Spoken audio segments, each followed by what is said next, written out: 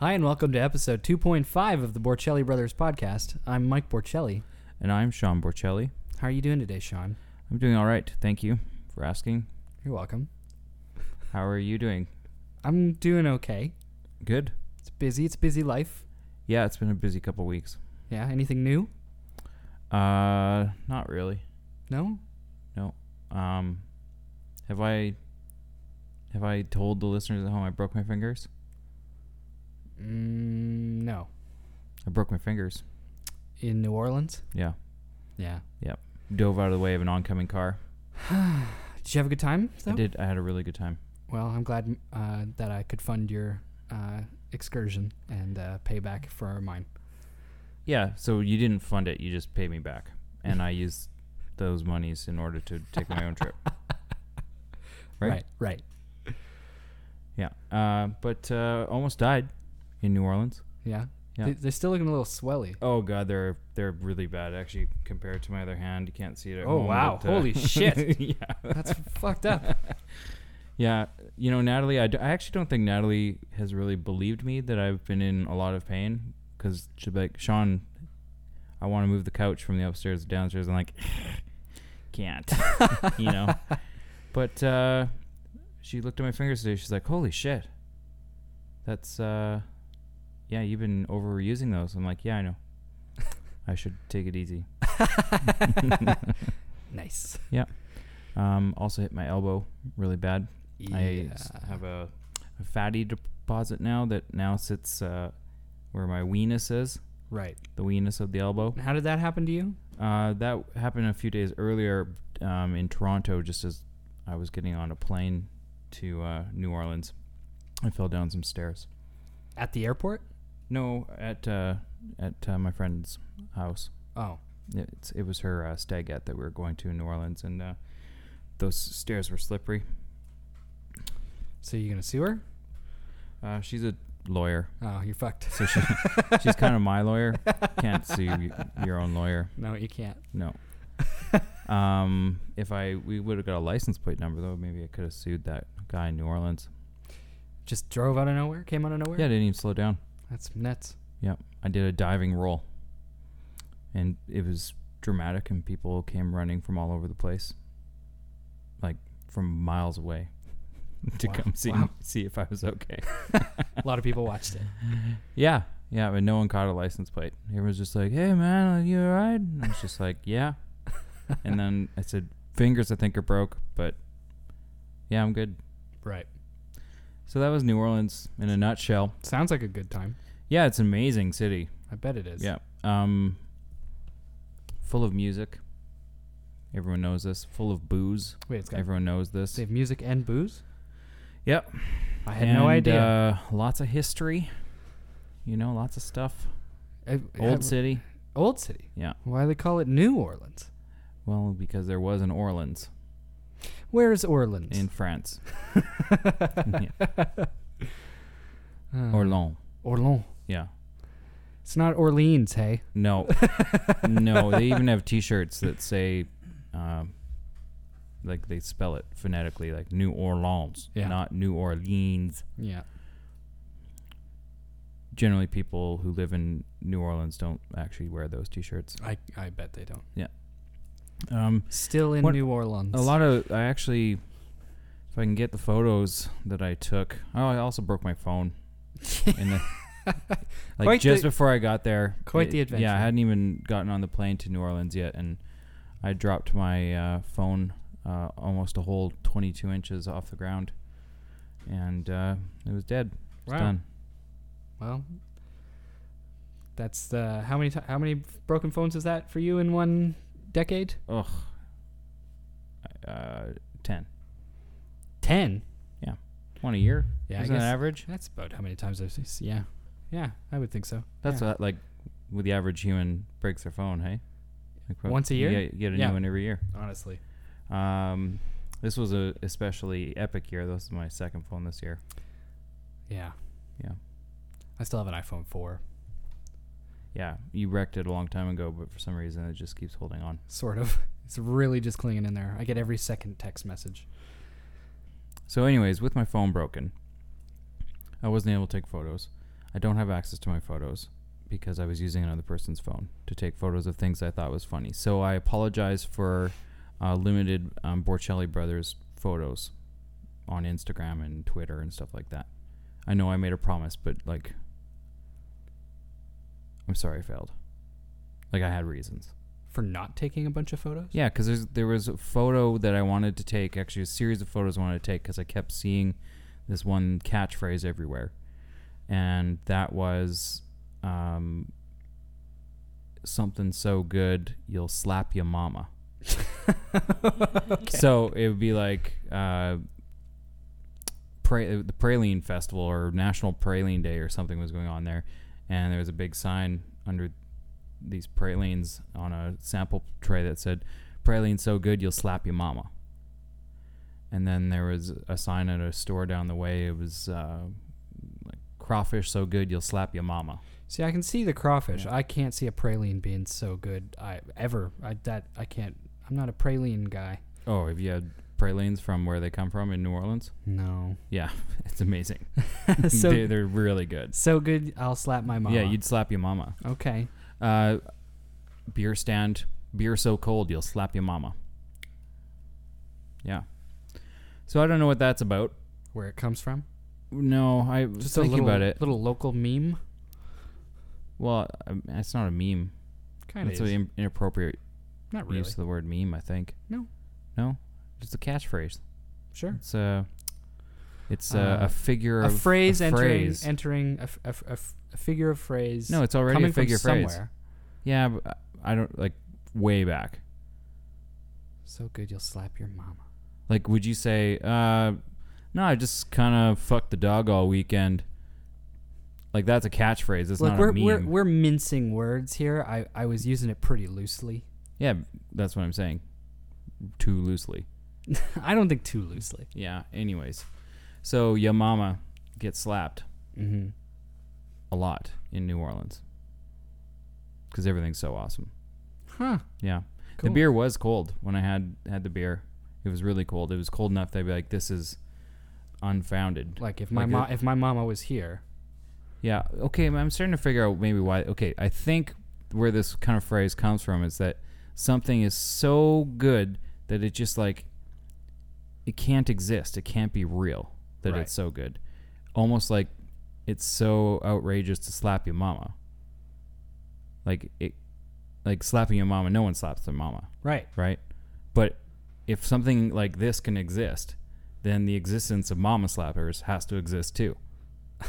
Maybe? I don't know. This beer is so cold. Like, where's, like, I anything's possible now. Like, a reality where I would slap my mama right now is possible. Yeah. Does that make sense? I think that might be it. beer so cold that it'll make you believe in infinite universes, including one where you'll slap your mama. Exactly. Sure. Yeah. New Orleans happens to exist in a world where mama slapping's okay. And it's actually a sign of like, wow, you really achieved something here. Apparently. Yeah. Okay. This is so good. Thank God my mom's not here. She can get it.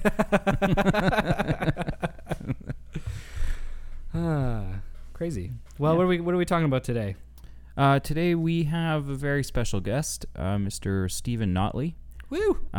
Creator of Bob the Angry Flower. Yeah. Comic character. It's the 25th anniversary Yep. of his character, and he's going to be at San Diego Comic-Con this weekend. This technically, we're recording this Wednesday. He will be there tomorrow, Thursday. He's there all weekend, Mm-hmm. but his panel. He has his own panel, and it's going to be tomorrow. I don't know why you're getting into all these like weird specifics. Well, he's got a panel. It's a big deal. People are going to miss it Not necessarily. because this is coming up probably Friday. Yeah, it probably is. But let's why don't we'll do an Instagram live video and we'll promote his panel. How about let's take a call here. Caller number 3. You're on the air. Hello. Someday we'll get that hooked up. It was a good conversation.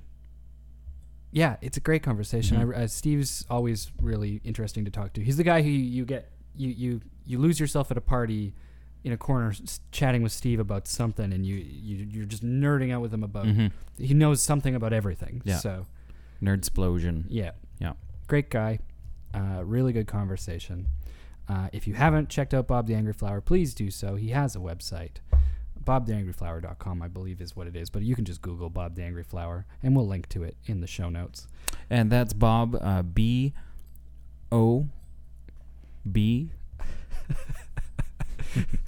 Yeah. Bob. Yeah, Bob. Bob the Angry Flower. Yeah. Check it out. Check him out. Tune in. Listen. This is a good conversation. Mm-hmm. Okay. Enjoy.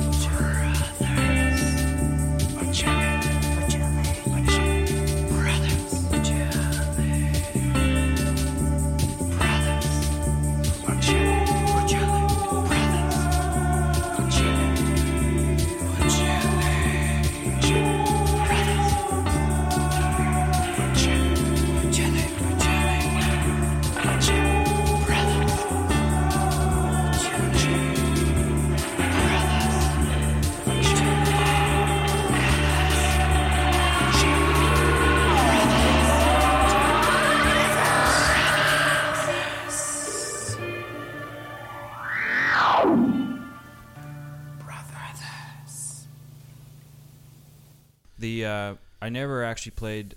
I might have played like Nintendo 64 Castlevania, but I never played really any of the newer. Like they have new like big 3D, like almost first-person shooter Castlevanias that are supposed to. Birds. Is that coming from my yard? Yeah. Oh, great! It's beautiful. Well, let's start over. Let's start over. Wow, they're coming through really nice on the mic. Yeah, it sounds good. It sounds like we're just in the middle of the forest. Yeah. Wait, what time is podcast. it?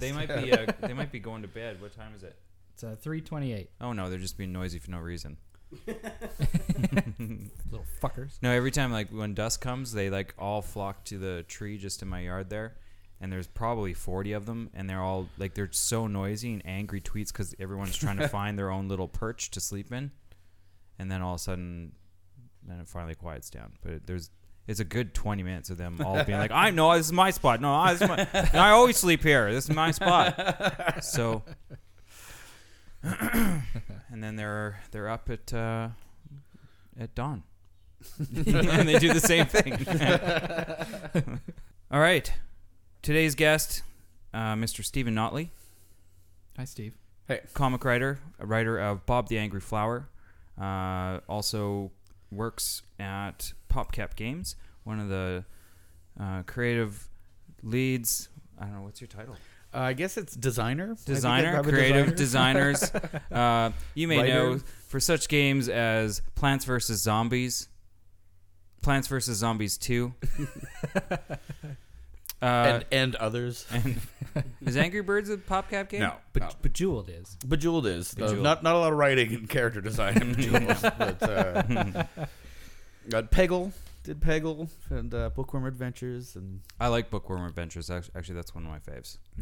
I had to stop playing it, though, because my mind works where, some people get a song stuck in their head. I get basically anything that I've been working on stuck in my head. So if I've been like playing Scrabble, I go to sleep just with Scrabble tiles in my head. I'm just rearranging tiles for hours trying to sleep. It's awful. My life is hell. I can't do anything fun. Sudoku? And that was a mistake. So, thanks for coming to town. Yep. You came here for this podcast. All the way from Seattle. Yeah, we flew him in from Seattle. put me up at the McDonald Hotel in the presidential suite, Which is actually just the shed by the McDonald's near my house. it's in the construction shed where they're working on the funicular. Yeah. But there was the complimentary cooler full of pilsners Yeah, the steam whistle Pilsner. And vodka infused Snapples. Yeah. Only the best. Is there vodka infused Snapples? They were at the party on Friday. Oh, yeah, the welcome to town party that we threw for you. Yes, exactly. You're like, thanks for being our podcast party that we threw.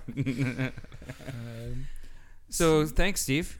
Thanks for coming on the show. We've wanted you on for a while, and you're one of those guests that we think we could talk to you about a lot of different things. I suspect that's true. But right now, I think is a good time actually just to talk about you and your work with Bob the Angry Flower, because we're sitting on the 25th anniversary. Yep. Is that right? Yep. The first one I think was in May of 2002, or wait, no. What's 25 years ago? 25 years ago 1995, I think. Is 1992. 92, yeah. That's Yeah. right. So for listeners at home who aren't familiar with Bob the Angry Flower, you can find him at the back of View magazine if you're in Edmonton every week. He's in there with the assortment of other comic strips. And he's been called he's sort of like your id with an unlimited budget. It's a good description of him. So where else is Bob the Angry Flower featured weekly? Well, on the internet, on the site.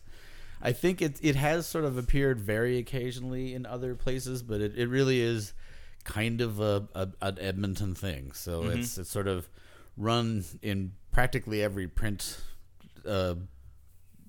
venue in Edmonton. So it started in the Gateway? It started in the Solstice, which is like the summer gateway, the University of Alberta sort of student paper. It's like the summer version of that. Then it went to the Gateway. Then it went to C magazine, then to the Sun, I think, and then I went to the Journal, and then back to C, and then went to View, and that's where it's at now.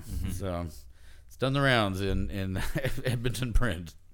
And you've also obviously compiled them all into numerous books, trade paperbacks. 9 so far? Well, this Bob the Angry Flower X is the 10th. Yeah. Right. And you also are a frequent, guest or comic host at San Diego Comic-Con. What is it called when you got? I guess I'd say I'm an exhibitor. An exhibitor. That's the word. I'm hawking my wares. I'm standing behind my table for 10 hours a day trying to get people to buy my books. Now, I've seen pictures of you at Comic-Con for years, and you always have the petals around your head. Yeah. Bob the Angry Flower. Has it been the same one? Or do you make a new one every year? I've gotten better at making them. Like, I don't remember when I did the first one, but it was a while ago now, and it's very lo-fi. It's very crude. I mean, it is just a piece of fiberboard that I've kind of drawn petals on and then cut a hole out of and jammed it onto my skull. And I don't know if you've ever tried to cut curves in fiber core, but it's not good. Foam core. Yeah, foam core. There we go. That's all they are? Yeah. Oh. And then I just like draw the little sort of creases in the petals and take just a yellow highlighter to give it a little bit of color, so it looks like a cheapo cartoon. It's not sophisticated. Yeah, it's got the two-dimensional feel to it. Yeah.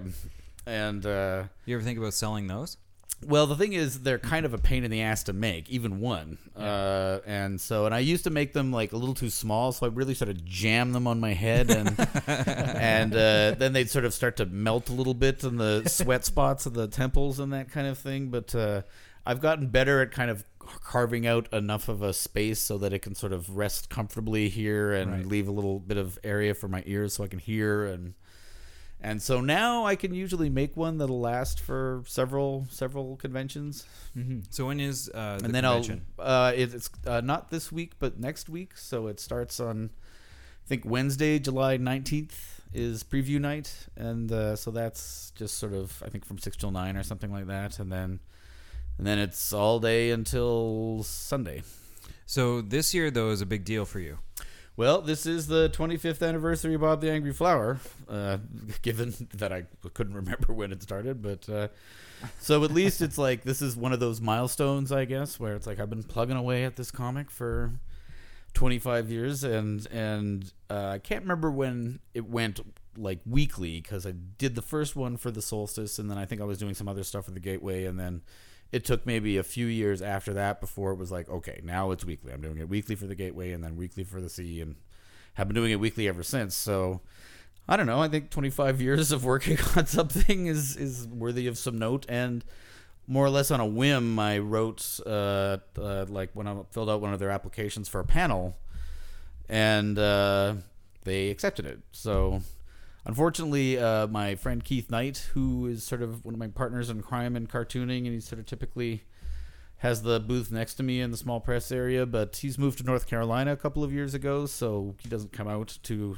Comic-Con, San Diego, that much. Right. So it's a shame because I would have really liked him to sort of moderate this panel, but he wasn't going to be able to, and so I sort of couldn't really find it. So basically it's just going to be me up in front of this thing kind of reading. You know, I've taken a bunch of cartoons and clip them like panel by panel, so I'll sort of like slideshow through them and kind of do a reading of these cartoons. Treat it like a TED Talk? Yeah, kind of. So I'm sort of putting it together. I figured out like, well, I've got, you know, this one particular cartoon that I'll use to start, which is the one that I sort of show where it's the one where Bob is kind of like, he's standing in front of a podium and he's going like, kind of, and he's like, kind of chuff. He's sort of going over his index cards, and I was like, kind of forgot what I was gonna say there. And he's like, and then we sort of see him looking down at the podium, and there's this giant button that says like "kill everybody." Oh right, so, yeah. so good. And then the last panel is Bob just sort of like looking off, kind of askance, like taking that final beat to. So I'll sort of launch with that, and then I'll kind of go, okay, so this is Bob the Angry Flower. I'll introduce myself, and so let's just hit some basics here. Like, Bob the Angry Flower is not Crazy Daisy Ed. It's not El Cid from The Tick. It's not Flowey from Undertale. These are common mistakes. Don't mistake any of these things for. So then I've just got a bunch of cartoons where I'll sort of read them out and go like, well, here's the big. This is the one that sort of made my name. It's the apostrophe cartoon, and talk about that. And then here's this other one that I did about Atlas Shrugged that sort of that is my version of viral, you know, the ones that sort of caught on and people would have heard of my cartoon because of someone would post this one in a message board or something like that. And sort of go, okay, here's this one about Atlas Shrugged, and then kind of go from there to do another one about Atlas Shrugged, and so I've sort of got it in my head about how, and then I'm just kind of like, well, I also like Daleks, so here's a couple of cartoons about Daleks, and here's me making fun of Prometheus, and how about the Borg? All right, and here's one about your failed religious beliefs. So you think about possibly actually bringing a button on stage, though? Like, I think you should have some props. Like, if you're showing that comic, I think, like, if you can confirm that you have a legit podium, like, you should just have, like, a red painted button looking thing and just, like, twist your podium and be like, only going to use it if I have to. Yeah. So get laughing. Kill all. Hope you guys like the panel. So yeah, I mean, I've but it's still sort of iffy. Like, I want to kind of build it out in a sense in that each one sort of has some lead in and lead out to the next, even if a bunch of it is just like, well, a lot of times, you know, the thing about cartooning is you can kind of do whatever you like and you can make fun of whatever. And if it's like, I want to make fun of blah, blah, blah this time, then I can. Or if I want to, and just sort of talk about, well, here's some comics I like. Yeah.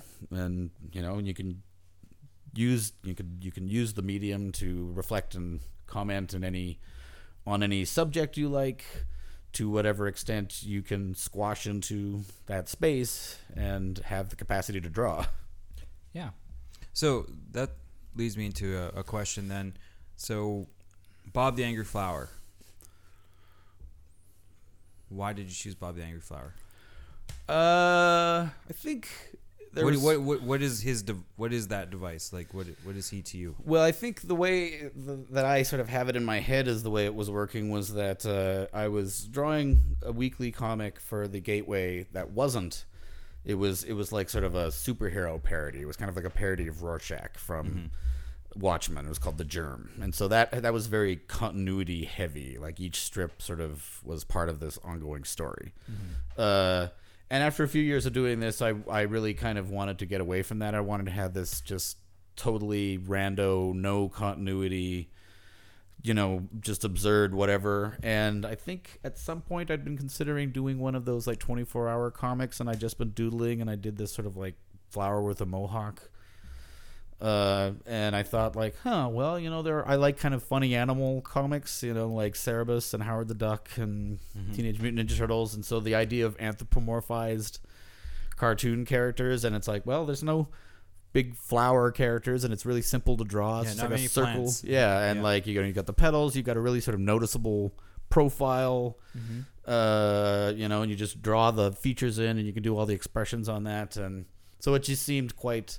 Plus, there was that David Lynch cartoon you may have heard of, The Angriest Dog in the World. Yep. Where it's just the same panel essentially of this dog just straining in its leash, and then you sort of just shaking. Shaking with rage, and there's sort of like weird non sequitur language coming out of the window of the house behind the dog, and so. That was something I kind of thought like, yeah, I can have like this sort of angry flower just standing on street corners screaming at people, and so that was sort of those things kind of coalesced into just going, okay, well, I'll try this, I'll just do this flower character, and it's weird because I'll be at Comic-Con, and I've got my big banner that says like, it's got a picture of Bob, and it says Bob the Angry Flower, and I'm standing there with the hat on, and people will walk by and they'll look up and they'll sort of go like, Bob the Angry Flower. And it's like, oh yeah, I suppose that's a funny idea. Like I've lived with this for so long, it just sort of sounds to me. It's lost all meaning. Like if you just sort of repeat the word tree to yourself again and again until you're just bowl. Bowl. But there is something amusing about this idea. You don't associate flowers with meanness and that kind of thing. So, it's got a joke for like right off the beat. Like you understand where you're going. And then you can do whatever you like with it, right? Which is the fun part.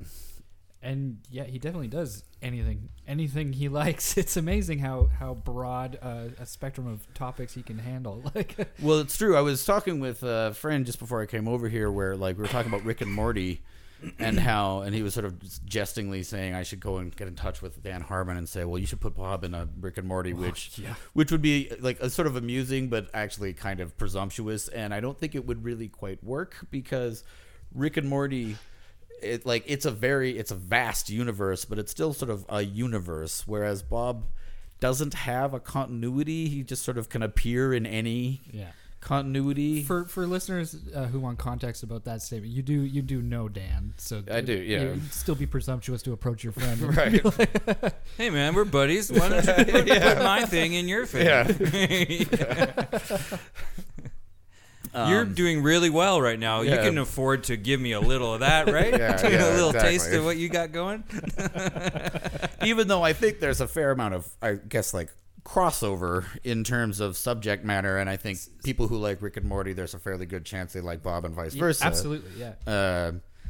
But yeah, like Bob again, like like if I went into Rothgar, it's like, okay, this is Bob in Beowulf. Yeah. I love those strips. Those some of my favorites. There was kept coming out the Beowulf ones. Yeah.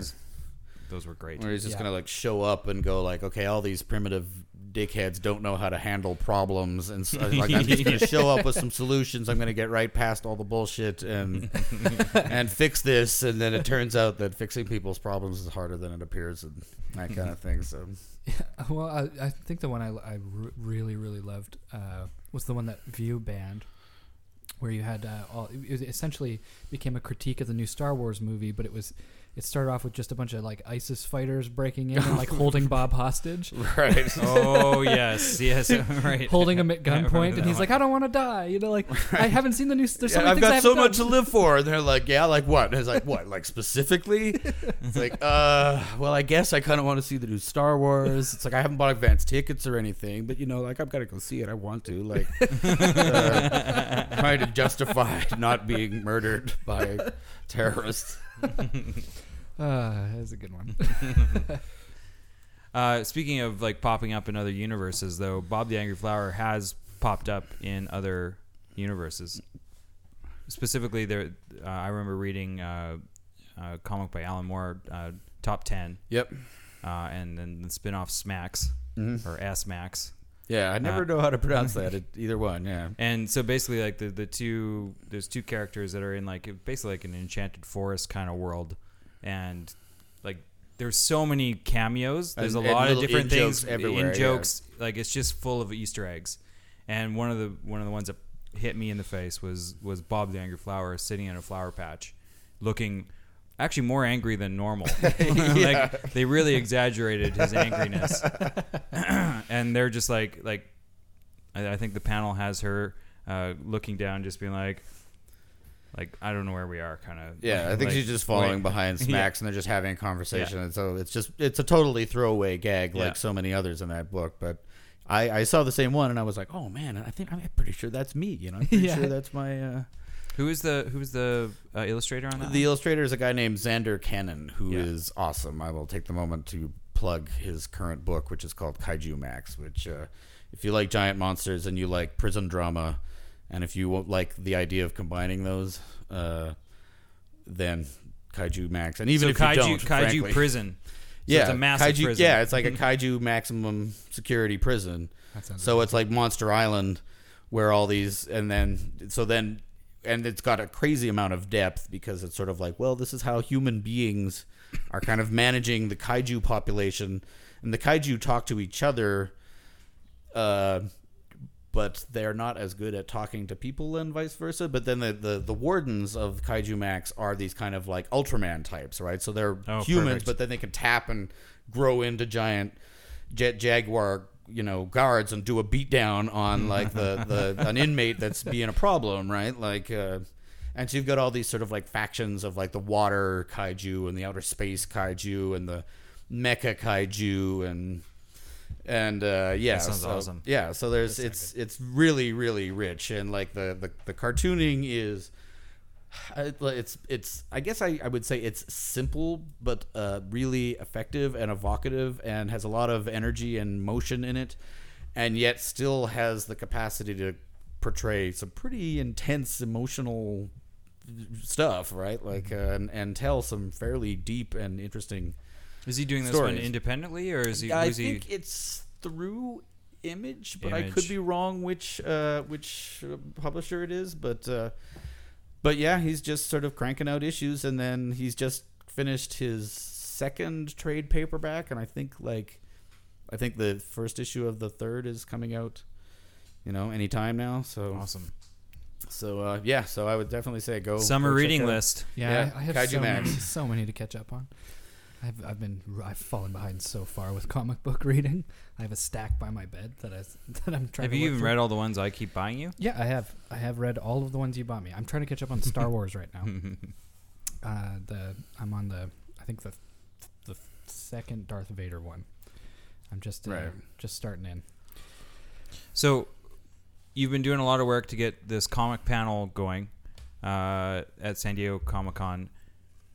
Have you ever thought, now with all the work and the slideshow you're putting together, of doing like a book just on like history of Bob kind of thing?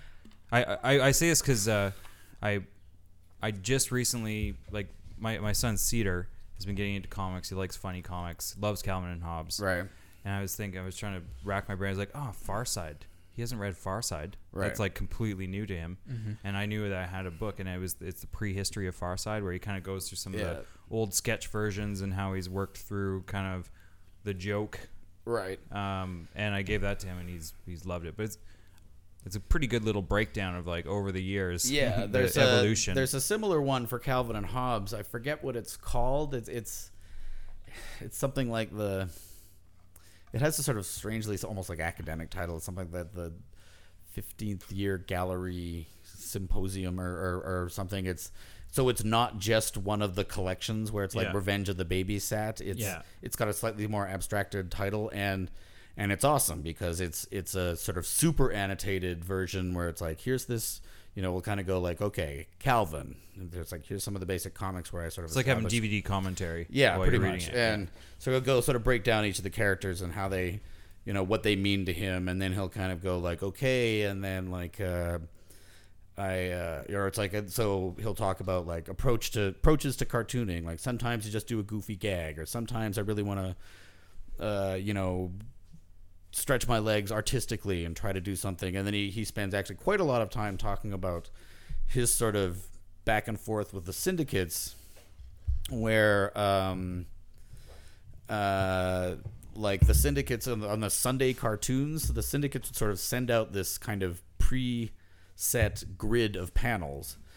And the reason they would do that is because the top so that you could clip out part of it and not use it, so that newspapers could sort of take the whole thing or part of it or rejigger the panels, and so Will Watterson was becoming increasingly frustrating with having to work within these constraints, because I have to throw away like these panels, and at the same time he was really wanting to do more fun things with the art and the layout, and he kind of lays out all this sort of stuff, and eventually he just sort of said like, he just went to the syndicate and said, I'm not going to use your format anymore. I'm going to take this chunk and I'm going to fill it as one big window here. Yeah. I'm going to fill it as I please. And he's sort of like, and if you don't want to run it, you don't have to. Now, he had a lot of leverage because that was sort of at the height of his popularity. And it was, so the syndicate sort of hemmed and hawed, and there were some other cartoonists, I seem to recall, who were kind of like, well, why does he get to sort of break the rules? And you kind of go like, well, because he's Bill Watterson, and and the way he put it was also, but it's like, if the way I see it, it's like, I'm doing what's best for the cartoon and for the readers, and I'm not forcing anybody to go along with it. Editors that want to can, editors that don't have to, and then he sort of starts showing some of those sort of Sunday big ones. I love them. And you kind of go like, amazing. I think one of the first ones was Calvin playing with his toys, and it's like, now the most dangerous thing known to man, like a Tyrannosaurus in an F-14. And it's just like this sort of big art and the color. Yeah, so much color. So you ever do that with Bob? You ever gonna do? Well, the thing, it's weird. I mean, because now that was sort of very inspirational from way back. So when I was starting doing comics for the Gateway, it was like a long, thin strip. Mm-hmm. Basically, you'd take like a regular piece of paper and kind of cut it in half lengthwise, and then that would be your shape. Yeah. And then when I and other Gateway cartoonists like Fish Krakowski, we were sort of doing more, so then it was like two of those kind of stacked on top of each other, and that was kind of the format for many years, was the sort of landscape. Mm-hmm. And there was a period where I was kind of doing just very panel, but then there was a period long in the past now, because I'm not nearly as experimental as I was, but where I was really sort of doing all kinds of wacky layouts and pushing, like having there be some huge panel with like a bunch of smaller panels around it and that kind of thing. So that was always the kind of the core idea, was just like, this is my block of space and I will fill it as I please. And that's basically kind of still how it is. I mean, now the format is portrait, right? Quarter page kind of the paper, So it's more like a regular comics page, and then I'm not as experimental with the panels, but if you go through, you'll see that I try to vary the rhythm, right? Like I try to go like, well, this one will have 4 panels where it's broken into 4 equal things, and this one will have like a lot of thin horizontal panels and that kind of thing. I don't do as much. I like the cleanliness now of having things in discrete panels, and I'm very much about trying to focus on ensuring that the reading flow is clear. So it's weird. I mean, that's how the cartoon kind of evolves, is like, charitably you could describe it as sort of focusing on what's most essential. If you were less charitable, you would say it's just grotesque corner cutting and laziness. So if you did like a history of Bob the Angry Flower, you could even throw in some of the old, like you said, you had the superhero, the parody. Yeah, the germ. Yeah, the germ. Has how you've drawn Bob changed over? It has. I mean, it didn't. If you go back to the very early ones, it's sort of weird. When I go back to the site, I notice as well that a lot of those earlier ones I didn't scan them or convert them in a particularly good way, so a lot of them are really quite manky and ugly to look at on.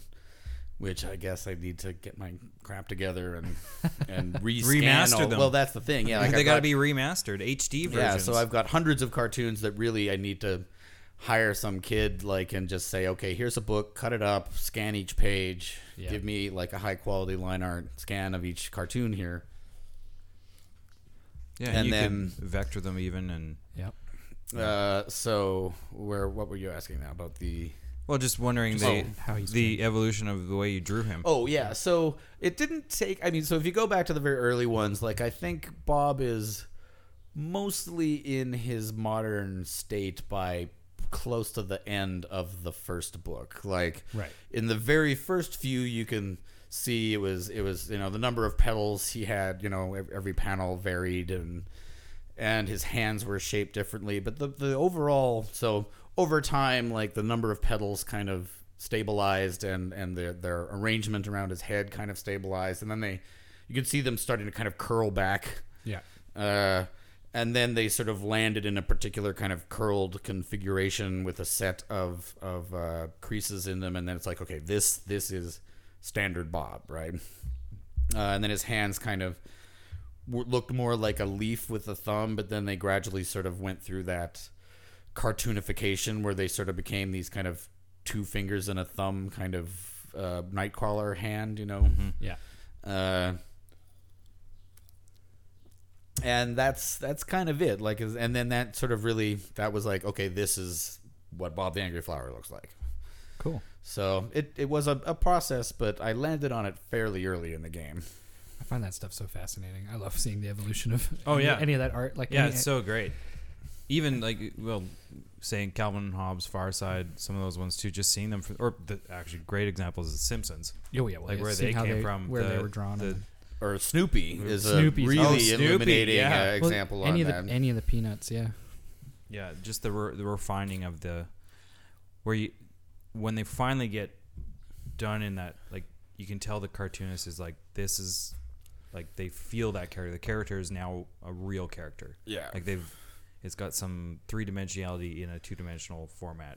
And Schultz is particularly magnificent for that because, like, I don't know if you ever tried to draw Charlie Brown. It is surprisingly difficult because it is so simple, and you can sort of tell that, like, it's like muscle memory. Yeah. Like, he's been drawing Charlie Brown, or was drawing Charlie Brown for so long and so many times that there's a sort of enlarged nerve ganglia in his shoulder, and he just sort of says, okay, draw Charlie Brown, and his arm just performs the action. It's his spine doing it, not his head. Well, it's even but when you have a character that you know so well, it's like, well, this is him yelling, this is him sad, this is him, like the emotion comes out so freely too. Like it doesn't, and it's definitely that Charlie Brown.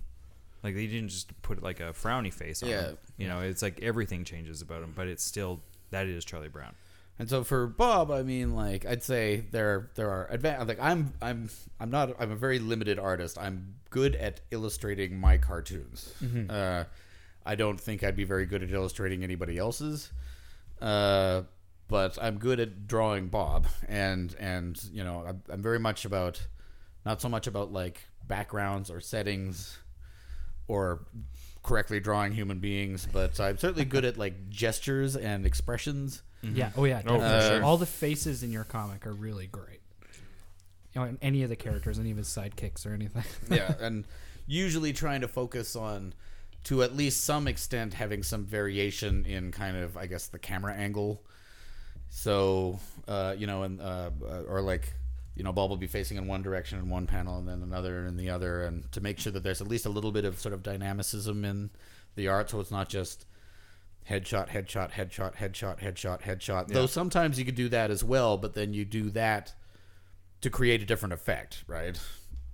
I actually, when you're talking about like drawing people, like real people within his world, I like the fact that they're not necessarily like like a anatomically correct human. Like there's a bizarreness to them as well, which I almost it almost makes you feel, because a lot of Bob the Angry Flower I feel is like you're critiquing like us, right? Like you're critiquing those real people in the comic.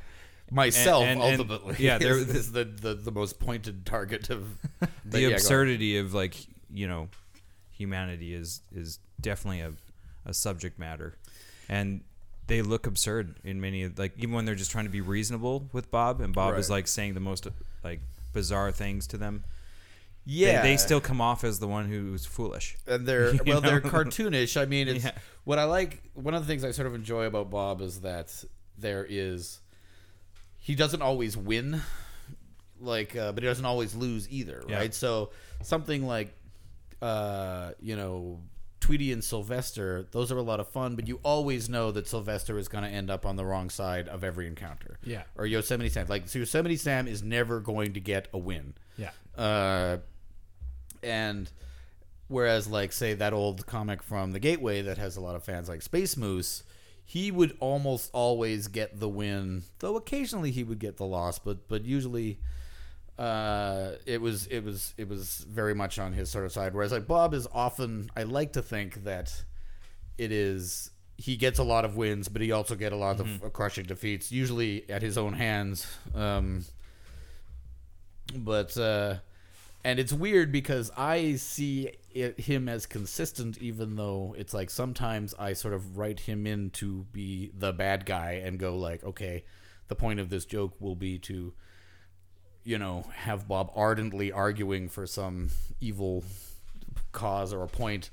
You know, like, your oppressors. It's like, it has come to my attention that some of you people continue to oppose your oppressors. Like, this is not constructive. You will only bring pain to yourself and the people you love. Like, really, you must stop doing this. And, like, this message brought to you by your oppressors. Please lie flat on the ground. So, yeah, like that kind of thing where Bob is kind of like he's like an evil, he's like a mad scientist with infinite resources, kind of like that id comment. Yeah. But at the other times, he's like the one who's calling out some asshole for being an asshole. And yet somehow at least I view him as being consistently himself. It doesn't seem like he's off book, or not. I mean, it never seems like he's not being him, even though he can be playing like the opposite of a role in the same situation that he was a month ago. I do like that. I was just Googling some images of Bob the Angry Flower, and I came across your the Republican Rage one of Trump bursting out of the ground, a giant Donald Trump bursting out, holding a Republican, and the Republican is screaming, "It says our racist stuff out loud," and somebody else is screaming, "It gets stronger the worse it acts." I wish that had not been so prescient. Like, and of course, like, because that one was a sort of a combination of me going, okay, fine, I'll draw about Donald Trump, and also, like, I think the Fantastic Four movie was coming out, so it's like a parody of the, you know, the cover of Fantastic Four #1, and yeah, and so there's another one that's a few issues later where it's like the radiometric predictomat, where Bob is just like, all right, I'm tired of waiting. Like, just I've fed all the data into this giant, like, computer. Like, tell me who's going to be the next president. It goes like Trump, and you're like, what, really? Like, and it's like, oh yeah, indubitably, like, reals for really, totally. And I did this as kind of like it was kind of a response to all those sort of 538 and poll aggregators who were saying, oh, there's going to be like I can say with absolute certainty that this is how it's going to be, and I was like, This assertion of certainty is implausible. It's uncertain. Yeah, but I also felt like a certain amount of guilt at kind of instantiating a truth of Donald Trump becoming the next president. Well, it's a good gamble. Yeah, because it's still like scary and preposterous. but it's even better when it actually just ended up happening. Yeah, exactly. It's like I put my finger too squarely on the point of it, and I sort of go like, okay, I didn't actually make it happen. I don't have that power. So since then, have you had people flocking to your door wanting to know what their lives are going to be like? No, in the future. But there has how's the G20 going to work out here? Luckily, it's very intermittent. But like I have had other cartoons where there are like eerie correspondences between things that I've drawn and then events that have come to pass. Like probably the eeriest is way back when I was doing in the book Everybody vs. Bob the Angry Flower, and I had this sort of ongoing storyline. And I had drawn this one called, I think, like The Betrayal, and it was always like Bob and Stumpy and Freddy are talking. It was like, oh, they'll never get through our force field, and it's like, force field penetrated, and it's like, oh my god, how could this have happened? Unless somebody betrayed me. It's like, yeah, I betrayed you, and it's like, well, did it for the laughs, and then like bang, this L'Apostrophe, this sort of burly French villain among Bob's ridiculous rogues gallery, comes smashing through, busting in the door. So I completed this cartoon, and it was sitting on top of my television in my apartment on White Avenue when I left to go to Los Angeles in order to sort of look around and go like, well, maybe I should, I don't know, like think about moving here. So I spent a week there, and then when I came back, I discovered that one of my friends had smashed the door in because he and another friend were looking to get some dope and smoke some pot, and they busted my door in. Like he, like unintentionally, was kind of like playfully bashing in my door, but then playtime turned into reality, and so they were to walk. I've gone this far, might as well finish. And the they job. were to walk in and be confronted by this cartoon, which depicts essentially the act that they had just performed. This betrayal, the door being smashed in by a burly French Canadian. That's amazing. So, Bob the Angry Flower, the new book is called X. Yes. And is that out yet, or is it? It is nominally out in the sense that I do print on demand through Kablam, so they sent me the first 20. I have them at in Seattle. I've yet to. My plan is to schedule like a little book launch and see if anyone will buy them. But the real debut will be at San Diego Comic-Con. So that's sort of like brand new book. Like This is the thing. And then getting them back here in Canada, that will be a little bit more complicated because it's print on demand. I have to figure out, like, to get them into bookstores is a bit more of a hassle. Mm-hmm. And the Kablam people have all the files, but I still have to do a little bit of fiddling in order to set it up so that you can buy the book online. Right. And unfortunately, the shipping from the U.S. to Canada for these items is kind of gnarly. Like, I think the shipping is almost as much as the book. Yeah, right. So that is unfortunately a bit of a disincentive, but it is out. Though, well, no, it's not out until Comic-Con. That is the first time that it will be sort of available to the public to purchase. Cool. And will it be available through your website?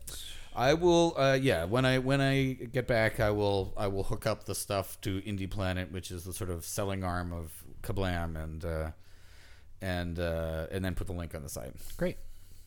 So I think a good way to cap this conversation is something I've been thinking about quite a bit. Bob the Angry Flower, the movie. So I recently read an article. It was about another illustrator, cartoonist from Edmonton. Some of our listeners at home might know him, Todd McFarlane. Yep. I think he did some Spider-Man stuff back in the day. I think he has his own company. Are you being facetious? Yeah. Okay. But he recently said, like, because they're like Hollywood's been trying to get like some new Spawn stuff because Hollywood's like wanting franchises now. Right. They love their franchises because they can bank on them. And so Todd McFarlane's like offering it. There's even like a script written for the first movie that he wrote. But his thing is he needs to be both the producer, the writer, and the director. Yeah, he has to have of the movie. total Right. control. Total control. And otherwise, like, movie studios can't even read the script, basically, is Right. pretty much it. And I was reading it, and I was like, I was kind of pissed off, because I've always liked Spawn. Right. And everyone panned that first movie. I actually kind of liked it. I thought at least John Leguizamo was amazing as the clown. Like, it was so good. I was actually just sort of skipping through it, I think 2 nights before I came back to Edmonton. I was just like, for that sort of thing, I was like, what do we make of Spawn in the current era of superhero movies? What is this, one of the ones before superheroes became the dominant genre? Yeah. Yeah. So I don't think that's ever going to happen. Basically, if he's going to stick to that. Yeah, I'm I sure also don't want he to see a movie that he directs.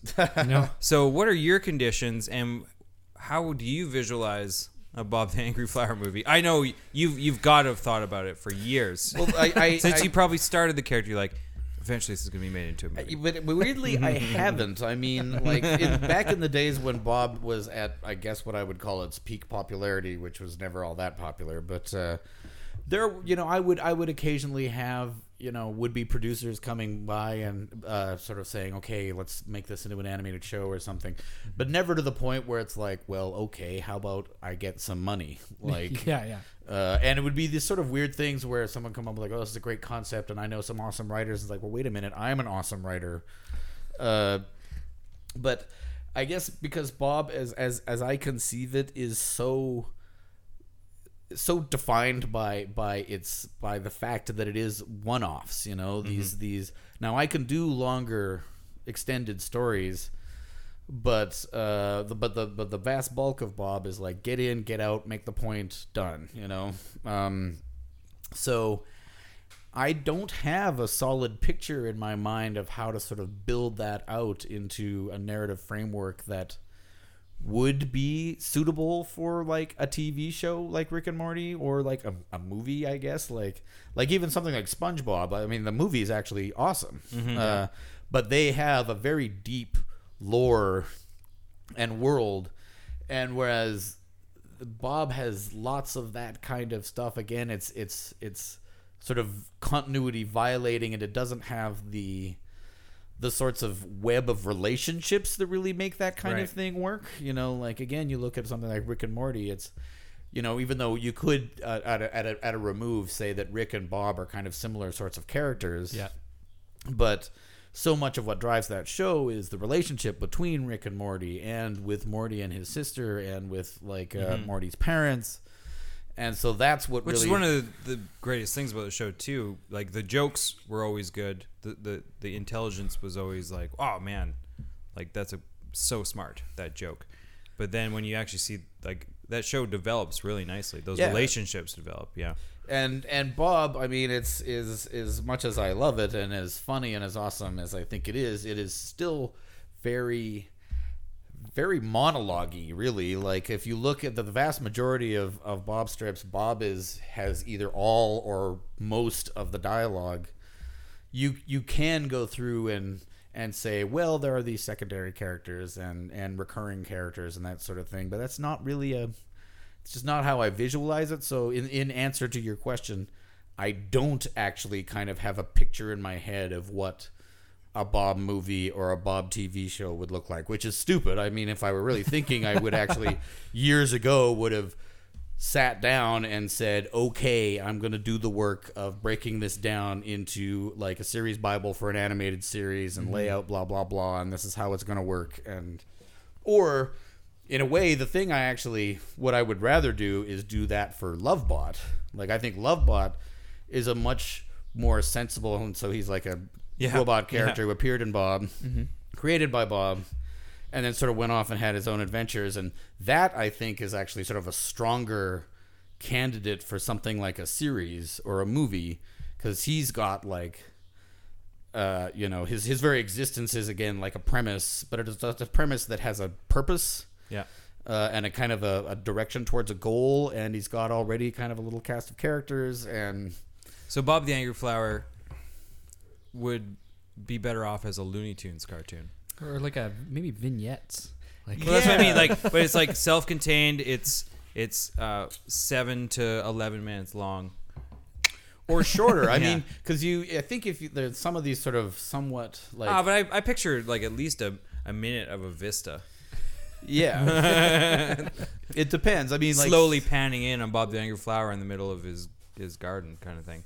Like there's there were some animated versions of there's a comic called by Tony Millionaire called Mackey's, and I think that got like sort of an animation treatment. And there's that comic Cyanide and Happiness that I think they're doing those, and those are like shorts, right? Like that is probably where if I was gonna do it, it would start. It would kind of go, okay, like this is a comic, but then it would be short. It would be like a minute or not even really. Like So Adult Swim would be a good thing to approach for something like that. They do that.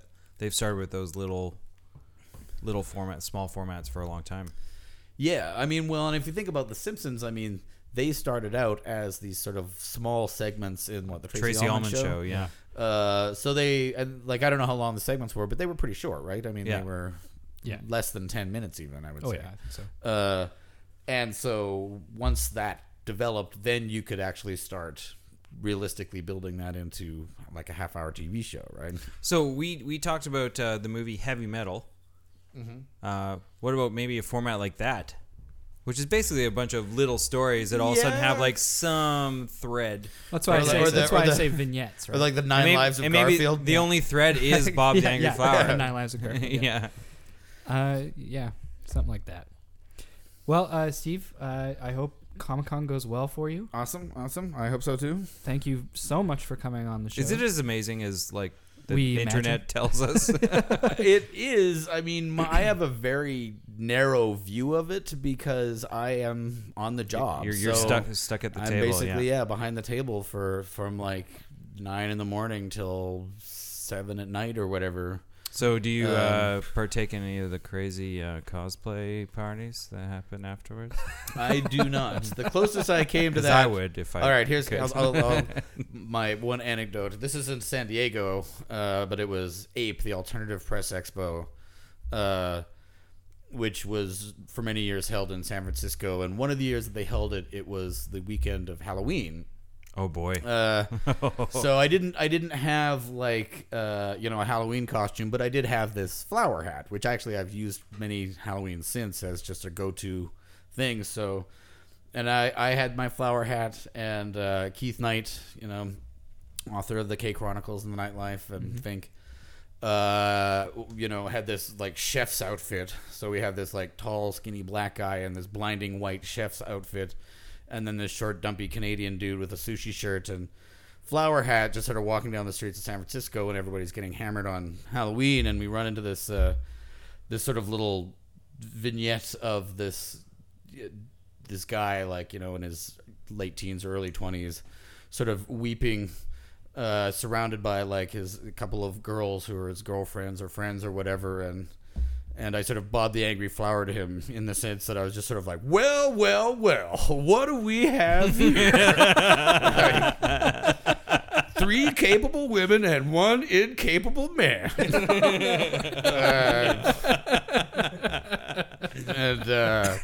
It just came out. And the dude, I guess, was spurred to action by this call out and actually leapt up, fist flailing, and went after Keith.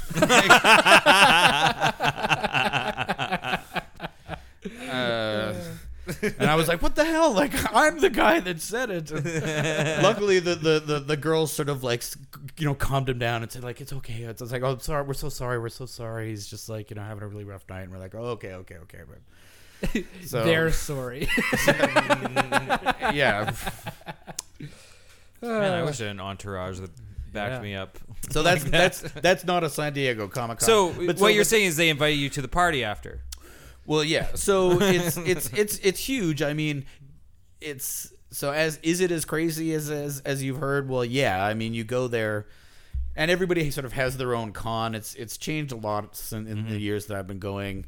What you want to do is sort of what you choose to do. So there's some experiences where you're like, okay, I'm gonna camp out, go do the Hall H the whole time. then you'll see that and not a lot else. But then there's the exhibiting floor, which is it's massive though, right? It's massive. It's huge. I mean, the San Diego Convention Center has expanded in order to accommodate that one event. Yeah, like when I first went to Comic-Con back in the late 90s, the convention center was half the size it is now, and the con didn't even fill it. Mm-hmm. So it's just gotten huger and huger and huger. And they've gone through sort of changes where a few years ago it used to be just walk in, you could buy tickets now. No, now it's really difficult to get tickets. They go on sale and then they're done. They're sold out like 10 minutes later. Mm-hmm. So that means they're controlling the flow of people a lot better. But you don't have, it's not such a mass because it was just getting too big. It was like a sausage on a campfire, just starting to like sweat and ooze and split, and people were That's when you know it's done. Well, and it was, and it's getting angry. Like you got this, the vibe was different at that time. Like people that were kind of walking around with kind of pissed off looks on their faces because it's all crowded and shitty, and everyone's sort of, nobody's having fun anymore. Like it doesn't have that kind of carnival atmosphere when it's too big and it's too packed. In more recent years, I think there's good things where they're like other events are happening kind of adjacent to the convention center that sort of bleed some of that off, which I think is good for attendees. Maybe not so good for exhibitors like me or retailers who are trying to like move product and sell comics. They want like a packed hall, but I think it's a better experience for the people who go. But again, it's commonly said that it's like, well, it's not much of a comic convention anymore. It's much more popular culture genre, and since nerd culture has kind of claimed popular culture, that means like the biggest things are featured at San Diego Comic-Con. So you go like, okay, well, Game of Thrones people are here. They've got like a yacht parked in the bay, and there's like a super crazy party that people are having on the yacht with the Game of Thrones people that I'm like not even remotely famous or popular enough to attend. So yeah, that's where you get like big movie trailer features, and all of a sudden it's like, oh, San Diego, and San Diego's the one, right? It is the one in U.S. Though I think New York Comic Con is actually I've heard it's starting to in prominence as well. Yeah. Cool. Someday. So I really want to go someday. Hey, if you ever need an employee at your booth, well, to be honest, like I'm in. If you ever actually want to see what's going on in other places, we can man your booth. Well, I have a wonderful, we'll bring our own flower wonderful sort of friend / fangirl who has actually sort of been helping out at my booth, and so because when I buy my table, I get like an extra ticket. So if she's listening, Allison, she'll be here for part of the con this year, but not the whole thing, unfortunately, because she's just starting a new job as she's a forensic pathologist. Her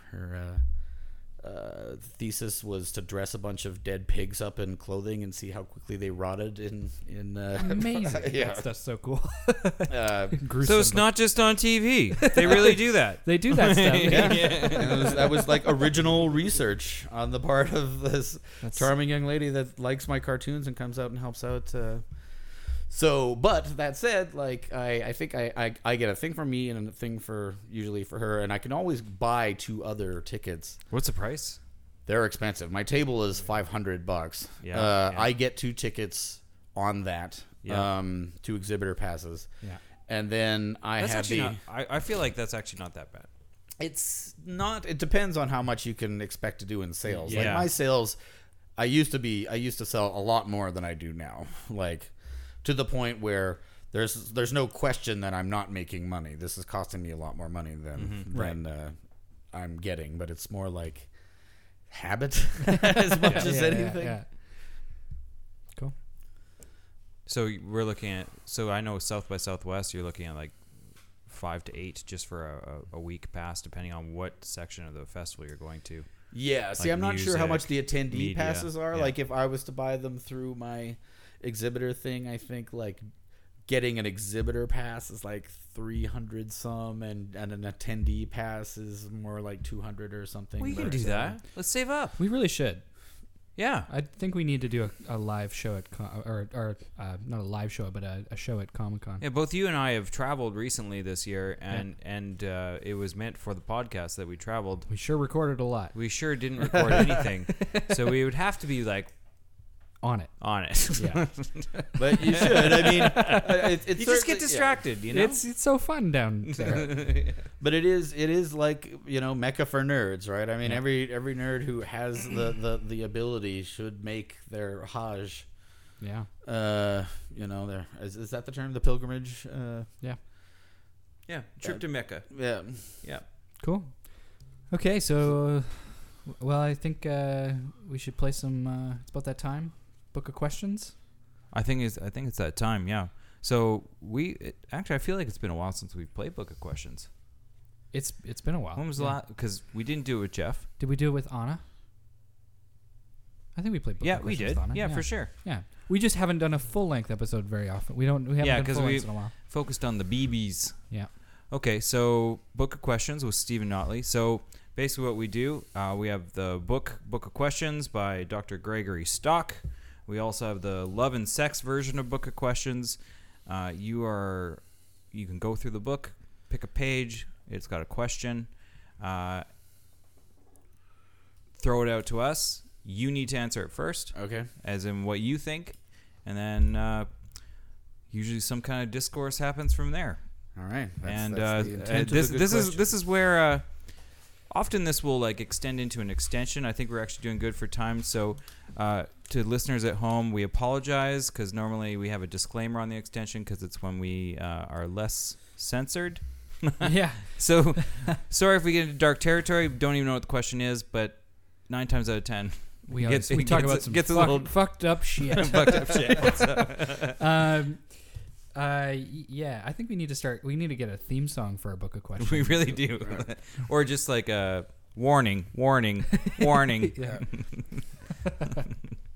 Okay, so do you have a question? All right, yes. found So this is question 192 in the Book of Questions, and it is, if you were handed an envelope with the date of your death inside and you knew you could do nothing to alter your fate, would you look? And I think, I would, because in a way, even if it would kind of take a lot of the pressure off, even if it was it's actually 2 days from now, and it doesn't specify whether it would tell you how it would happen. It just says that's when you die. Yeah. But in that case, then I could go well, okay, whether or not, because the way I look at it is my death, there is a definite date of my death in the future somewhere. It exists. Yeah, it's there. It's going to happen, man. Yeah. Hate to break it to you.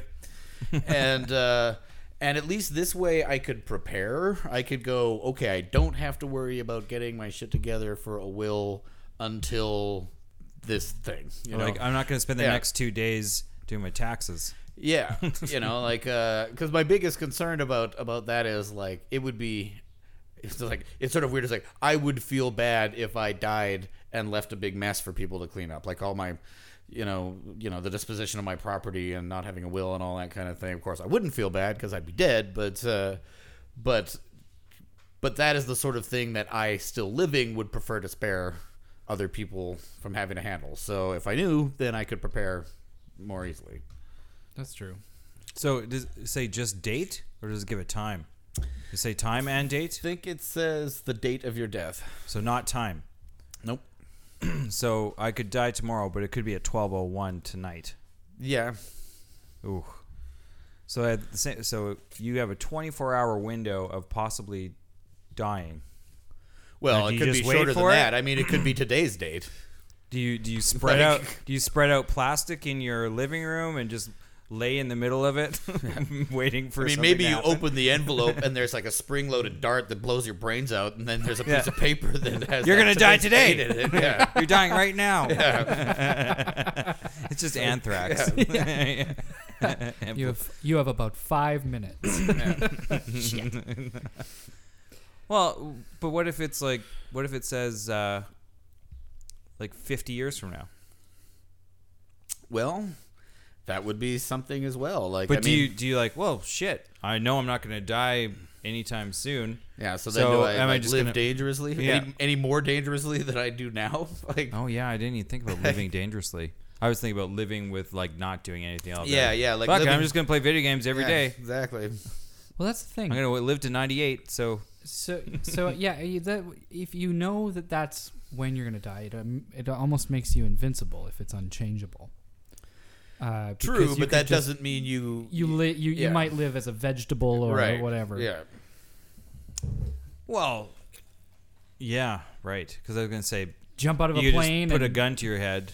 Like there's ways to confirm that you like make sure that you die if you really wanted to. Right. You know, like. But you're fated to never have made those decisions, I guess, because of what. Yeah, the this envelope is says. letting the no, universe. but I assume this is letting the universe take control, and you're just going with the flow. You're not like trying to. Well, it could be a self-fulfilling prophecy if you go like, okay, well, it is this date 4 years from now. Then that date arrives, and I go like, well, all right, today's the day I die, so I'll blow my head off. Like, Totally. I mean, it's things that happen in the future are when they happen. When you get to them, you're there now, right? So you're not trapped by the fact that what will happen to you in the future, in a sense, already has happened, in the same way that you're not trapped by all the things that in your past have happened because, well, you were there when they happened and when you did them. You chose then. And that's the same is true as the future as the past. Yeah. You'll be there then doing that thing that you then will become the past. And it's like, yep, well, that's what happened on that date. That's how he died. Yeah. Oh, So would you open it, Sean? would I open it? Oh, fuck yeah. I think I. Honestly, and I say that as what I would consider in my life to be some of the sadder years when it comes to my emotional well-being. So I'm even more driven to see that envelope. Right. Be like if I live long, even if I know it, like if it's a long time, like all that tells me is like, you know what? It's something must go well in the future to live that long. Right. Yeah. Like I must be eating properly. I must have eventually stopped drinking. Right. Yeah. So, yes, I would. And if it told me a month from now, I'd be like, not surprised. Not surprised. Yeah. Like I would have no surprise if it was sooner I than later. think we all think that, but then the story would be very different if we were actually looking at that piece of paper. confronted with Yeah. I don't know that I could open it because I think I worry so much. I have so much anxiety, crippling anxiety about how I use my time already. Don't you think it's That- freeing? Like it would just No, it's I don't. freedom. I think it would trap I feel me. like it's freeing. I think it would trap me because I would know exactly how much time I had left, and that would fuck me up. I'd be like, "Oh, I'm wasting it. Oh, I spent the day in bed again. Oh, I'm fucking it up." Yeah, I mean, I see that, but, I but would the thing hate is, it. like, it's worse that you're wasting it and you don't have, how much time you have, Maybe- right? Like, maybe. this way, At least you would it's so go, ambiguous. you could sort of say, all right, well, if it's in 2 years, then now I am going to spend the next 2 years It's the doing most productive whatever, 2 right? years of my life. Or kind of Maybe. going, well, maybe I'm not. Like, you're still making the same decisions day after day about whether you do. It's like, fuck it, I want to sleep in today, so I'm going to sleep in today. But you don't know if you're sleeping in and you're wasting that day. Yeah. That otherwise, it's like, well, but if you knew that you only had 20 days left, then you would be doing something totally different. Right. Or maybe you'd actually be able to sleep because it can't get that shitty today because you're not going to die today. Yeah. And you're actually, like I had the best sleep of my life. But I guess Because it only gets shitty in 3 weeks. it entirely depends. It entirely depends how hearing that date would affect my particular brand of crazy. Right. Like I'd have to really. I would never know until I actually knew. So do I want to open it and find out Right. that it makes it my whole life worse? Nick, just behind you on the table is an envelope. It says Michael on it. Can you hand that over here? It's a little Michael, heavy. we have a little surprise for you. Oh boy. So I have a question about this now, though. If you found out you were going to die in a week, through this envelope, what would you do? Well, I wouldn't edit this episode. Yeah, this episode would never make it out, and I'd be too depressed even to edit it. No one would hear this. I think I would go, well, I guess I'd go like, well, shit, I guess I should probably put together a will and get my shit together. Do the responsible yeah, thing. like... Oh, yeah. I guess, yeah, for sure. First thing probably be like, okay, will time. I don't think I really need a will. I don't have any assets. Nor do I. I have literally no collateral. Like, But you work for the government. You got insurance. yeah, I have stuff to. I have stuff. I assume like I'm the benefactor of your insurance. I think you might be actually. It's either you or Nick. It might be Nick Why would you do Nick? because he's my younger brother. I'm looking out But for he's him. got his shit together. Yeah. Well, The guy who needs a lifeline is sitting right here. the Look, classic. What is Okay, I also forgot to tell you that we can no dissolute longer older record brother. a podcast here in the studio. Also, you owe me back rent. It's like the dissolute older brother, that classic cliched character from Jane Austen. Or is it the other way around? The older brother is the responsible one, and the I don't know. I haven't read much Jane Austen. but, you Borchards, you chart your own path. You're making your own destinies, creating your own cliches. I would. I think I would probably sell my vehicle or take out a huge loan with my vehicle as collateral, and then I would actually, personally, Travel I would actually be mad at myself for not having used my credit wisely that way. I'd be like, I don't even have credit to live out the last week of my life. Like, I have no money I'd be like, to oh, even enjoy this. like- I'm not taking a trip. Yeah, you know how often I know how like it takes me like 3 full months in advance to know 2 weeks of GoFundMe. to know I'm gonna have like a 2-week paycheck that's Yeah. like, oh, this one I can use on some fun. Mhm. Like, Yeah. like if it just hit the wrong week, I'm like, oh well, I got some frozen veggies in the freezer. Oh, shit. I I, bought it- already handed in my rent check. Yeah. I would have let that one bounce. Yeah. Yeah. Oh man. Well, knowing the Borchards, or the Borcellis, that is exactly how it would happen. Yeah, exactly. It'd be like the worst week ever. It would land. I'd be like, fuck, that's it. Can I borrow, Mom? Can I borrow like $100? Also for- dying in a week. Just give me $100. Come on. I'm not paying you back. Also, Sorry. yeah. Yeah, And sorry about the And, cost you of know. the funeral. and I love you. I guess. To be fair, you guys are the ones deciding to throw the funeral. You don't have to. No, You don't have to. I'm okay with the Ziploc bag and just, Yeah. yeah, done. Many little Ziploc bags if you have to. Whatever, however it works. I don't know that I want to be cremated. Well, you will be if you If nobody don't care. If nobody can pay for Yeah. anything. Yeah. Yeah. If you don't care, that is the default. You get cremated. Turn to dust. Yeah, I want to be put in one of those tree pods. One of those ones that's that actually filter. kind of an appealing idea. I'm with Yeah. you. I'm with you. Yeah, on it. because I sort of feel like, cremation really is putting a button on it. There's no coming back from that. Whereas, Can't who even be a knows- zombie. Yeah, like Yeah. whereas like if I'm a disintegrating corpse in a box, somewhere, who knows what kinds of technological wizardry might be able to, like, the God knows why people, but Yeah. you kind of go like, well, why would anyone from the future resuscitate people from the past? And it's like, well, there could be reasons, if maybe like historical interests, or that maybe that's what happens, is that like everybody who's ever died and wasn't cremated wakes up. Yeah. It's the perfect time 5,000 years from now, but by some mega historian computer that's using advanced genetic techniques to rebuild your brain out of your head goo. Yeah, it's just the perfect time for a Bob the Yeah. Angry Flower TV show right now. It's Yeah. just we have to bring him back. Yeah, maybe you're the new Da Vinci or Picasso. Like, you know what? He's not that decomposed. We can do something. Well, and you know what's actually funny is the odds of like being the semen that reaches the egg are so astronomical. Oh, They're you mean about the- semen as in the real semen? Yes. I really Not want to. sailors. I want to read. Sperm. I want to write a whole novel I mean- about a seaman searching for an egg. An epic An journey. epic, like based on like a Greek myth. Yeah. Just a seaman who's looking for a mythical through, egg. through an underwater tunnel. Yeah. Anyways, you were saying. Um, Swim the odds for that it. like some the odds are almost as astronomical that somebody would find you and bring you back to life. So when you think about it that way, we all been lucky once. It's not astronomical. They can find you easily because you'll have a marked tombstone.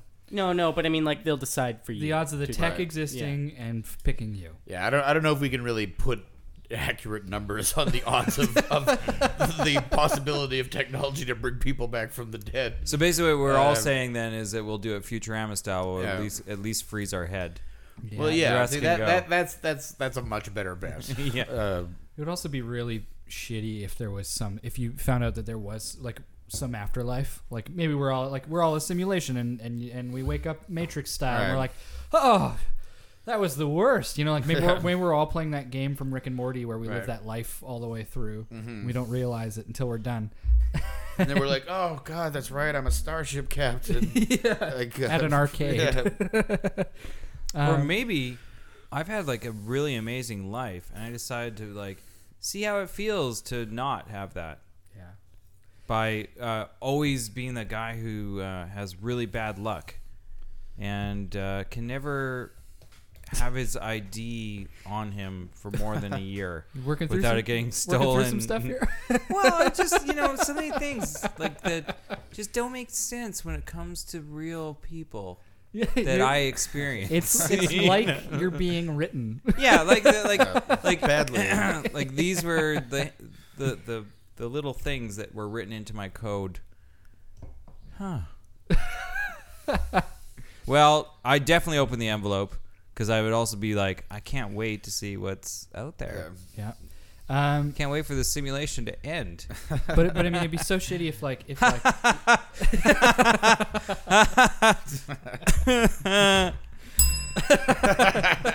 and that's your time. Yeah. Okay. I guess I'd be worried that there was some like great afterlife or anything just like better, even just new. Like let's say you find new life, and then all of a sudden tech comes back to bring you back from the dead, and then you're back here in this fucking meat prison. Like none of us had a choice. We just got fucking brought here, and then It would just we be a have copy. to goddamn It would just be die a now. software copy. Like I'd be out. Yeah. Once you're out of the Matrix, you're out of the Matrix. Yeah. I hate this idea of living on as a computer simulation because. But then how is that different from living on in an afterlife? Well, I just hate it because I don't think. I like that. Well, absolutely. I think eternal life is just insane. I mean, that's nobody. I don't want that. I don't want to be coherent forever. Yeah, It's too long. There's a show that I was a big fan of. It was on NBC. It was called The Good Place. Did you guys, yeah, I know, but I've been waiting to sit down and binge. Oh, with Ted Danson. Ted Danson. And Kristen Bell. Yeah. Yeah, I like that show. Yeah, and it's. I think it was airing around the same time as Westworld was on it HBO, was, yeah. and so Westworld was kind of capturing everyone's attention. But to me, The Good Place was the really interesting one because it really just forced you to. So the premise is that Kristen Bell sort of wakes up in this kind of office, and it kind of says like "Welcome to the rest of your eternity" or whatever, and she discovers that she has died. Clerical error. Well, yeah. So she wasn't supposed to be in the. She wasn't supposed to be in The Good Place. And The Good Place is like this little sort of community, not really It's a retirement. suburb. Yeah, It's it's a a little suburb. suburb, with like frozen yogurt stands, and you kind of go like, well, so this is the afterlife, this is the eternity, and then you kind of.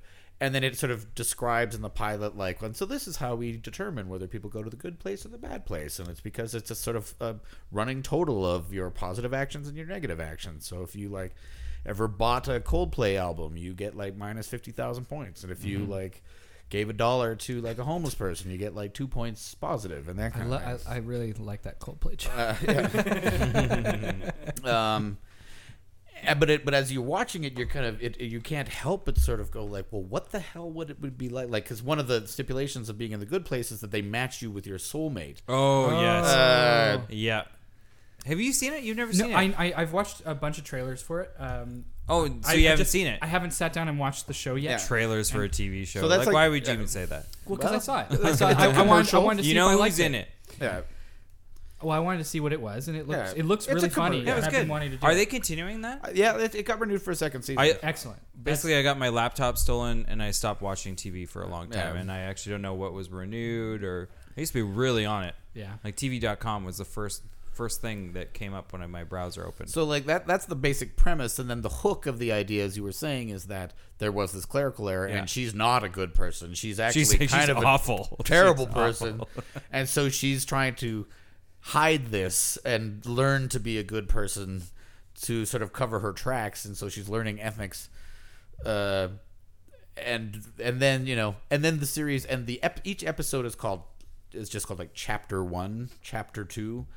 So that convention for naming the episodes really gives you a sense that this is a story that is going somewhere, right? Mm-hmm. It's not just sort of an open-ended premise, Yeah. which is really interesting. And It's gotta be an end to the book. Yeah. Yeah. And in the course of it, you just sort of find yourself going like, well, yeah, what is the morality of afterlife? Like, how could you have one where a select few went to the good place and everyone else went to some bad place? And what would the bad nature of the bad place be like? And what would the nature of the good place be like? What would it be like to be in, like where to live eternally in some place where you had everything you wanted?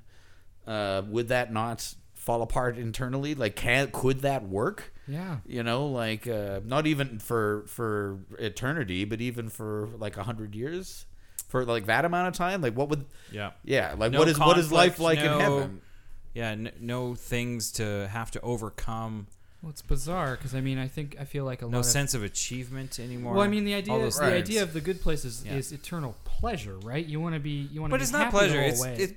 The show puts it as like almost like this is like peak like medium pleasure. Yeah, like Everyone's like, hey, you satisfaction. you can eat Right. all of the desserts you want and you don't get without that. worried about Yeah, the and, waistline. and you can fly and you can do all this sort of stuff. So but it's like you go to Disneyland and it's awesome at Disneyland, but do you want to live in Disneyland? Like, yes. I don't know. Well, you might. I mean, that's sort of the thing and so that's the kind of thing you ask yourself and then when you think about something like heaven. I mean, to me, the very idea that you could die and go to heaven because, let's say, in the conventional sort of Christian construction of it, it's like, well, because Jesus has forgiven your sins, so that means basically you get a ticket. You get a ticket to the party and you get to go. But it's like, well, but I'm still me, aren't I? Like the fact that all of my flaws and errors and crimes have been forgiven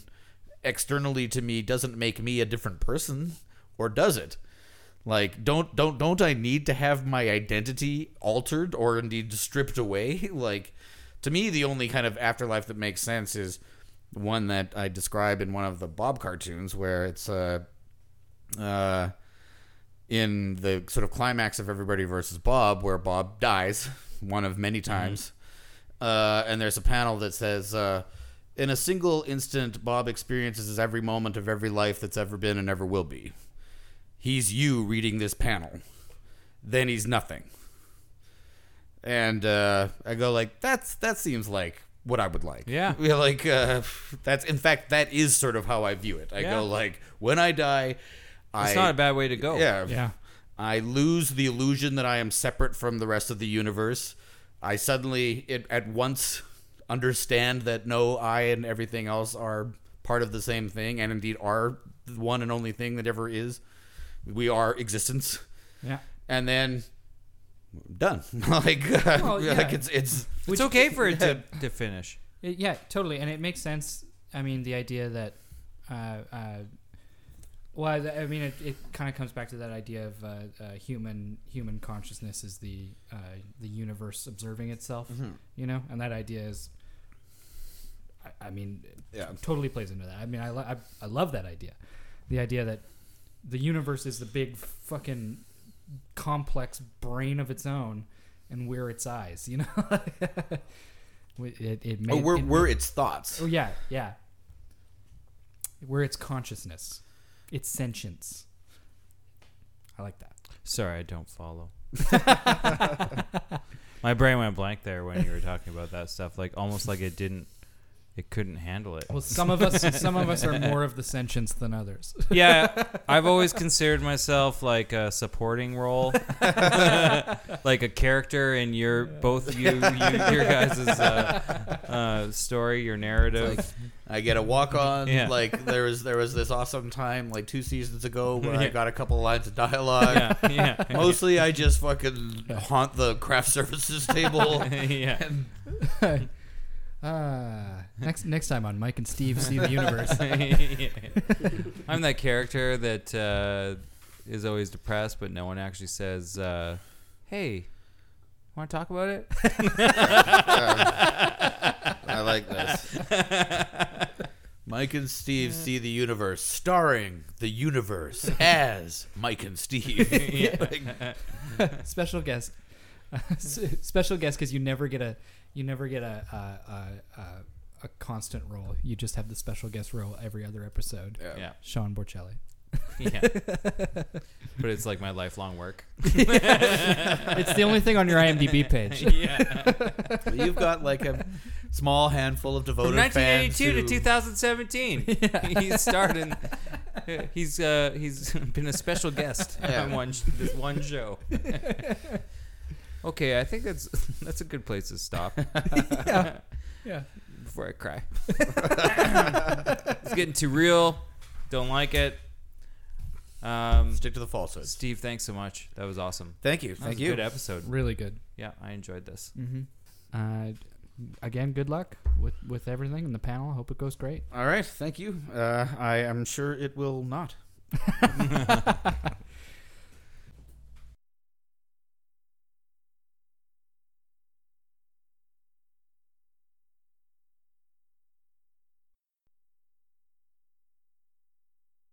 Okay. I thought you said you were ready.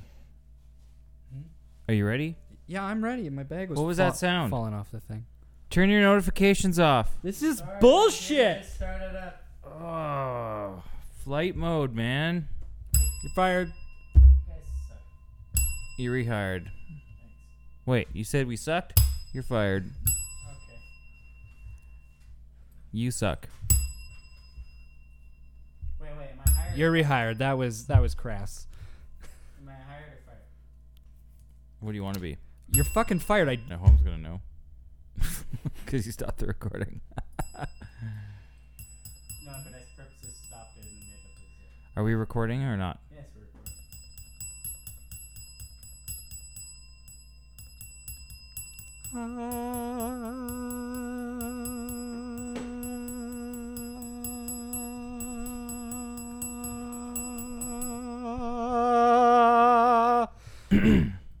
I could have held that longer, I think, but I can go actually quite a long time. yeah, I think I can go 2 minutes. 2 minutes. Yeah.